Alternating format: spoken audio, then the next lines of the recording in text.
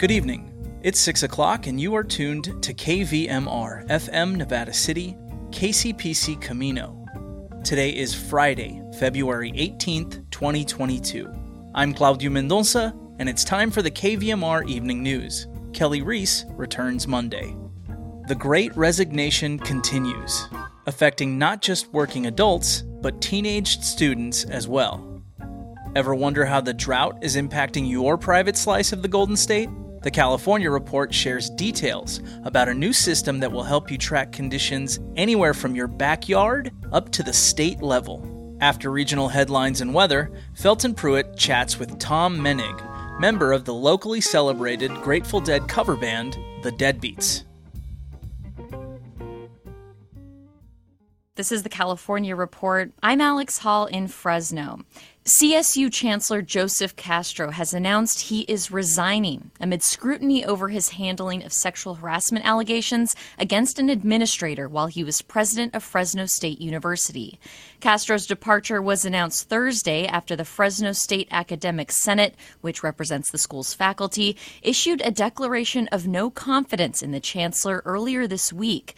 The Senate said the chancellor failed to appropriately address sexual assault allegations against Fresno State's former Vice President of Student Affairs, Frank Lamas. In a statement, Castro said that he disagrees with many aspects of recent media reports and the ensuing commentary, but that resigning at this time is necessary so that the CSU can focus on its mission.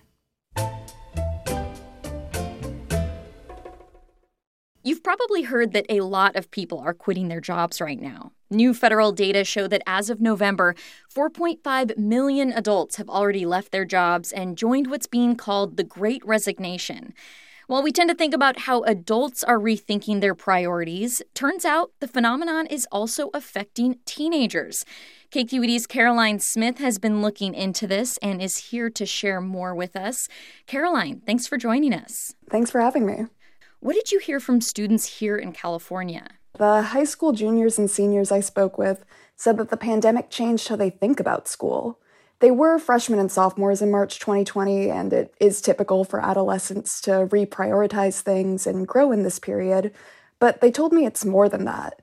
These students can draw direct lines from their time spent in isolation, in online classrooms, in the ongoing fear they or their loved ones could become sick, to the students they are now and to what they value. Can you tell me what the day-to-day experience was like at the beginning of the pandemic for the students you talked to? Online learning came as a shock. Many students found Zoom school demotivating. Here's one high school senior I spoke with in LA County, Melody Dow. People have lost family members, they've lost friends, and it's just really hard to go through all of that. But then receive a notification on your phone saying, your teacher posted a new math assignment. It's due tonight at 11:59 p.m. It sounds like this brought into sharper focus what's really important for the students you talk to. Is that right? Yeah, for many academic high achievers, the straight A, AP, or IB class takers, they couldn't perform in school the way they used to. And when so much of their self-esteem was based on their grades, they felt like their identities were destabilized. One student I spoke with, Ian Cito, described Zoom classes where, the moment class wrapped, around 15 students would just disappear instantly, meaning they'd been hovering over the leave button. And it's not like they had places to be, he told me. They just couldn't take being in class anymore. It was a hard realization to realize that I wasn't the student that I was before, and I couldn't be as motivated as I was before. And across the board, students had to structure their lives differently during online learning. Many came to realize that their family, friends, and mental health should come before grades. They thought about how much school has shaped their worldviews previously. So some started passion projects, Cito started sewing more often, and Melody Dow started a podcast called Study Break. They realized that they'd rather spend more time on their interests than on striving for straight A's from the classes they weren't passionate about. Did the students get into how this changed their thoughts about the future? Yeah, and this isn't to say that students even stopped working hard in their classes, but as Cito shared with me, for many students, COVID unveiled how life is unpredictable. They reconsidered their planned majors, wanting to pursue subjects that they actually care about, and some even reconsidered college itself. They started debating whether a high tuition would be worth a university experience that could be online. Beyond these shifting values around education and career planning, what else did the students tell you about what they want now? Beyond taking classes that they're interested in and thinking about how much effort to put in, the students I spoke with want their schools to take their mental health concerns seriously, and for there to be better structural support. The pandemic made even more visible systemic inequities, conditions that often worsen mental health in the first place, so it's directly because of the pandemic that students are pushing for what they need, both for their physical and mental health. So it sounds like, do you think it's fair to say that some of this existential stress has been productive? Yeah, I would say so. I feel like the students I spoke with are, while they understand the gravity of this moment, they're also deeply appreciative that they are able to rethink the time they have on this earth with a new lens. Once again, that was KQED's Caroline Smith. Caroline originally reported this story for Mindshift at KQED, and you can find the web version at kqed.org. A new system will help Californians track drought conditions anywhere from their backyard to the state level. KQED climate reporter Ezra David Romero explains. The tool comes at an important time. January and February are on track to be the driest on California record. The California Water Watch portal gives a range of data including rain, temperature, and reservoir levels. Californians can also input their address to find out local conditions. Carla Namath is the director of the California Department of Water Resources. She says even if the entire state is in a drought, it doesn't necessarily mean every Californian has a water supply emergency. That's because each region of the state gets water from different and multiple sources. The goal of the tool is to help residents make better decisions about how they use water. For the California Report, I'm Ezra David Romero. Support for the California Report comes from Eric and Wendy Schmidt, whose philanthropy harnesses the power of people and science to create innovative solutions for a healthy environment, just societies, and opportunities for human achievement. Stanford Healthcare, alerting listeners to the critical blood shortage in the area. Now's the time to donate blood and make a difference. StanfordBloodCenter.org. And the James Irvine Foundation, committed to a California where all low-income workers have the power to advance economically. Learn more at irvine.org. And that's the California Report for Friday, February 18th, a production of KQED Public Radio. Our engineers are Katie McMurran and Danny Bringer. Our producers are Mary Franklin Harvin, Keith Mizuguchi, and Azul Dahlstrom Ekman. Our editor is Angela Corral. Our managing editor is Vinnie Tong. Our executive editor is Ethan Lindsay. And our chief content officer is Holly Kernan. I'm Alex Hall. Thanks for listening and have a good weekend. Locally, the Nevada County Coronavirus Dashboard is reporting 48 new cases today. 453 cases are active, 19 are listed as active hospitalizations.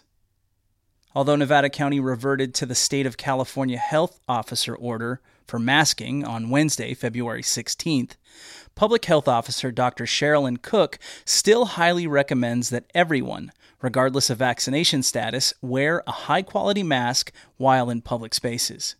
Quote, "Our local case rate is lower than statewide data, and we continue to see a sharp decrease in cases. However, we continue to have high transmission and should continue to take precautions until our case rate is considerably lower." End of quote. Although local case rates are quickly declining, the CDC still indicates widespread transmission in Nevada County and throughout the country, and recommends that everyone wear a mask while transmission is high. The Nevada County Public Health Department says that the local healthcare system is better prepared to handle COVID-19 cases with the improved ability to treat COVID-19 patients with therapeutics. The public health officer will continue to assess the public health situation as it evolves and may issue additional orders as circumstances change. Moving now to a brief look at regional weather. In Grass Valley and Nevada City, tonight clear with a low around 42. Saturday will be sunny with a high near 67. On Sunday, it'll be mostly cloudy before gradually becoming sunny with a high near 61. In Truckee and Lake Tahoe, tonight mostly clear with a low around 21. Saturday should be sunny with a high near 53. Sunday, mostly sunny with a high near 47. And for Sacramento and the surrounding valley, tonight mostly clear with a low around 40. Saturday will be sunny with a high near 71. And Sunday will start off cloudy through mid-morning, then gradually becoming clear with a high near 65.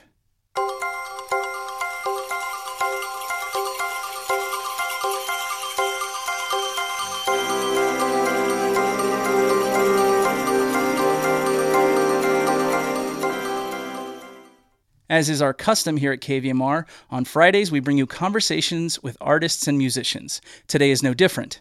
Settle in and listen as Felton Pruitt chats with local Grateful Dead cover band member Tom Menig.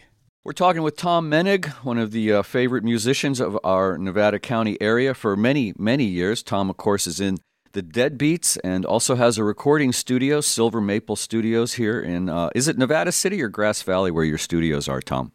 Well, technically it's Grass Valley, but I'm actually out in Chicago Park. Oh, okay. Somewhere off of 174? Out here off of 174.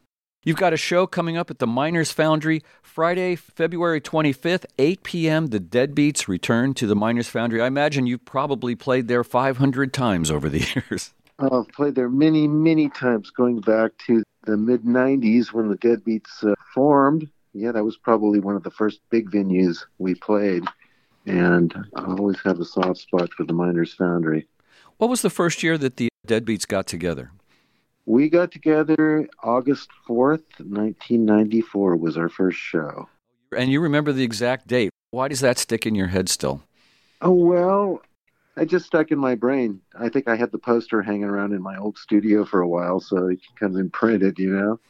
Yeah, we got together just on a whim. I think it was a Thursday night at the Mad Dogs and Englishmen pub in Nevada City. And, you know, we had a handful of friends that all knew a handful of Dead tunes. And we got together and we had fun right from the get. So we decided to keep with it. And people seemed to enjoy it. And there you go. When Many later, here we are. When you say we, now I'm assuming it was Paul Cam and your brother Eric and who else?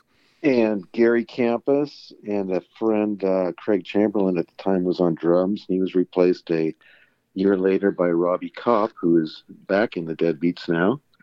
Yeah, so that was the original lineup with, and also Dave Smith on keyboards, who now lives in Texas. Yeah, we played in that configuration for a good while. And then my brother Eric, after a couple of years, he was on bass. He had a child on the way and didn't think he wanted to be in a band. So we had our friend Rich Stanmeyer come to play bass, and he played with us for 9 years. And he returned to Nevada City last year during COVID to get out of Texas. And we played some music with him while he was here, and it was awesome because he hadn't lived in town for 20 years, and he's a musician extraordinaire. What actually got you to want to be in a band? Well, I guess you would call it a Dead cover band to start with. Definitely a Dead cover band. Well, I was not like a Deadhead that followed the band around, but I saw my first show in 1973 at UCLA and saw them a bunch of times and drove my mom's station wagon up and during high school to go see them at Winterland for the quote-unquote last ones, the last shows. I think I saw 3 nights of that and actually made it into the Grateful Dead movie. Brief crowd shot on myself. How many minutes in do you know? Can you tell us if we go 1 hour, 27 minutes, and 32 seconds in and look in the crowd, there you are? Well, I can tell you that it's right after, it's towards the end of the movie, right after Morning Dew. Very cool. And there's a starry-eyed 16-year-old up near the front of the stage. There's probably like 6 people in the shot or something. We share something then, Tom, because I'm in a Grateful Dead movie too, except I heard that they've cut the end out where we were in. We were actually just in this giant white stretch limo coming out of Laguna Seca after the 83 show. Oh, wow. And they tagged that at the end of the Touch of Grey video, but then I've heard that when you watch it on YouTube now, that's been cut and we're not even in that. But yeah, well, I know I looked for the YouTube version of the Grateful Dead movie, and I found Morning Dew, and of course, you know, they cut it just a few seconds before my big exactly. So. But if if you watch the old VHS tape, it's on there, baby. Exactly, yeah. I'll swear to it. That's right. Well, here we are now in 2022, and the Deadbeats still rolling on. The music of the Grateful Dead is bigger than ever. You've gone through some changes in the last few years. Paul Cam has moved on to Achilles Wheel, and you brought in a wonderful guy into the band. Yeah, Peter Wilson. I played with Peter since I moved up here back in the early 80s, and Peter's a great guy and a true professional and a master of promotion, and as well as many other things, and a great guitar player. And so that's been, a little transition period, but it's working out great. And also Robbie's wife, Jen, Robbie Kopp, the drummer, his wife, Jennifer Knapp, is singing with us as well, which is nice. Yeah, still enjoying it. We got together night before last and had a good time playing the music of the Grateful Dead. We're talking with Tom Menig from the Deadbeats, you also have a recording studio, Silver Maple Studios. Tell us about that. Oh, it's I set it up. I had a recording studio in Nevada City when I lived there in a little converted garage, and when came time to buy a house, I was definitely looking for a place that had room for a recording studio. So I found this place out here in Chicago Park and had an empty 1,400 square foot area. I thought that's perfect, and it's worked out great. It's both my rehearsal space and a recording studio, and it's not something I advertise. It's kind of just word of mouth, friend of friends kind of deal. But I've done some fun projects out here. What kind of projects over the years have you done? Like, name a couple that were really fun for you. Well, I've done a lot of the Earls of Newtown's recording projects. In fact, we're really close to finishing up an EP that they've been working on. I mean, we started it pre-pandemic, and it's been really hard to corral those guys. It's an 8-piece band, so kind of hard to get everybody at one time in the same space. But that's turned out really nice. I've been working with my other band, Buckstar. We just finished up a record, which is yet to be released. Oh, yeah, that sounds exciting. Now, I've seen Buckstar over the years. Talk about them for a second. Well, it's basically the same personnel as the Deadbeats, only Peter's not in the band, and the keyboard player Glenn is not in the band, and second drummer Gary Campus is not in the band. So it's a pared down operation, and we play... It's all originals, or mostly originals, 99% originals, written by Jen. My brother Eric plays bass in that band, Rob Kopp on drums, and we have the addition of Larry Tracy on pedal steel. And it tends to be a little bit more country influenced, although we can pretty much cover any ground, And aside from you and your brother Eric, you also have another music star in your family. Talk about your daughter. Yeah, my daughter Alila Diane, we recorded her first record. Geez, it was like 2002, and that ended up going gold in France. So she started a pretty big career over in Europe, and I've got to tour with her a number of times playing in her band, which has been awesome. And she's doing really well, and she also has a new record that's slated for release this fall, and it's really good. And, I've done some work over the years with her in the studio as well, working on demos and such things. Her latest record is being produced by this fella, Tucker Martine, who's a really great producer. He's worked a lot with Bill Frisell, who's one of my favorite guitar players. That must be really satisfying as a father and a musician to have your daughter reach acclaim and success like she has. Oh, yeah, super proud of her. And, when she was younger, I had no idea that she would want to pursue a career in music. She, was a straight A student, and, I just didn't see it. I thought maybe she'd become a doctor or something, but yeah, she fell into my footsteps, and she's done really well and had a great career. She's an amazing singer, an amazing songwriter.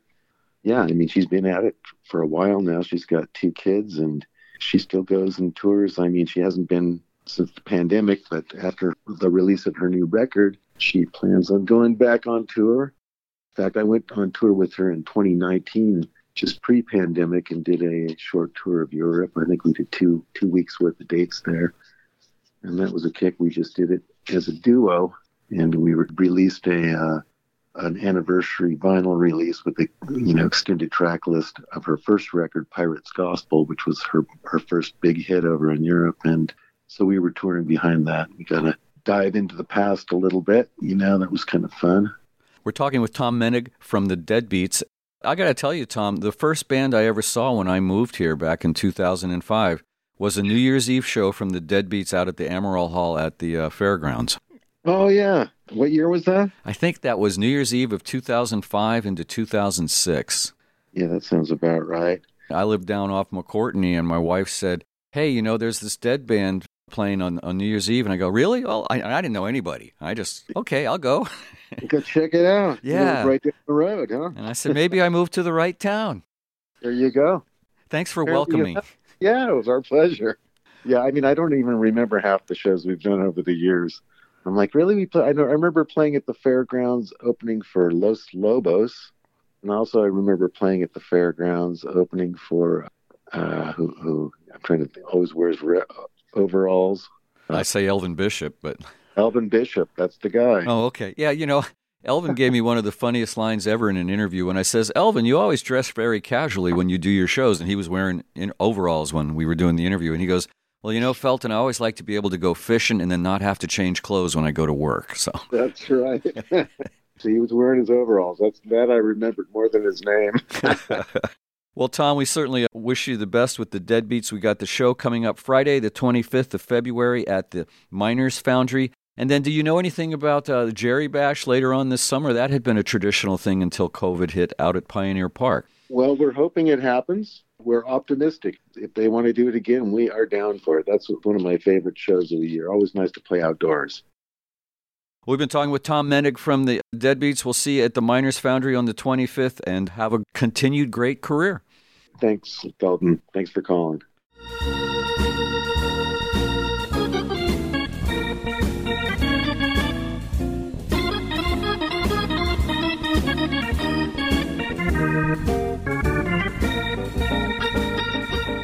And that concludes your local, community-supported newscast for this evening.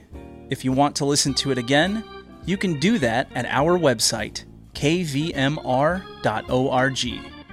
While you're there, check out our events calendar, listen to one of our many podcasts, and consider donating securely using our online donation portal. It's fast, it's easy, and it's totally secure. 100% of what you donate goes towards keeping your community radio station independent and on the air. Stick around. Coming up next, it's the California Report magazine. And then at 7, it's Democracy Now! I'm Claudio Mendonça. Thanks for listening. And thanks for letting us be a part of your world. Have a fun, safe weekend, and tune in on Monday at 6:30 for another edition of the KVMR Evening News.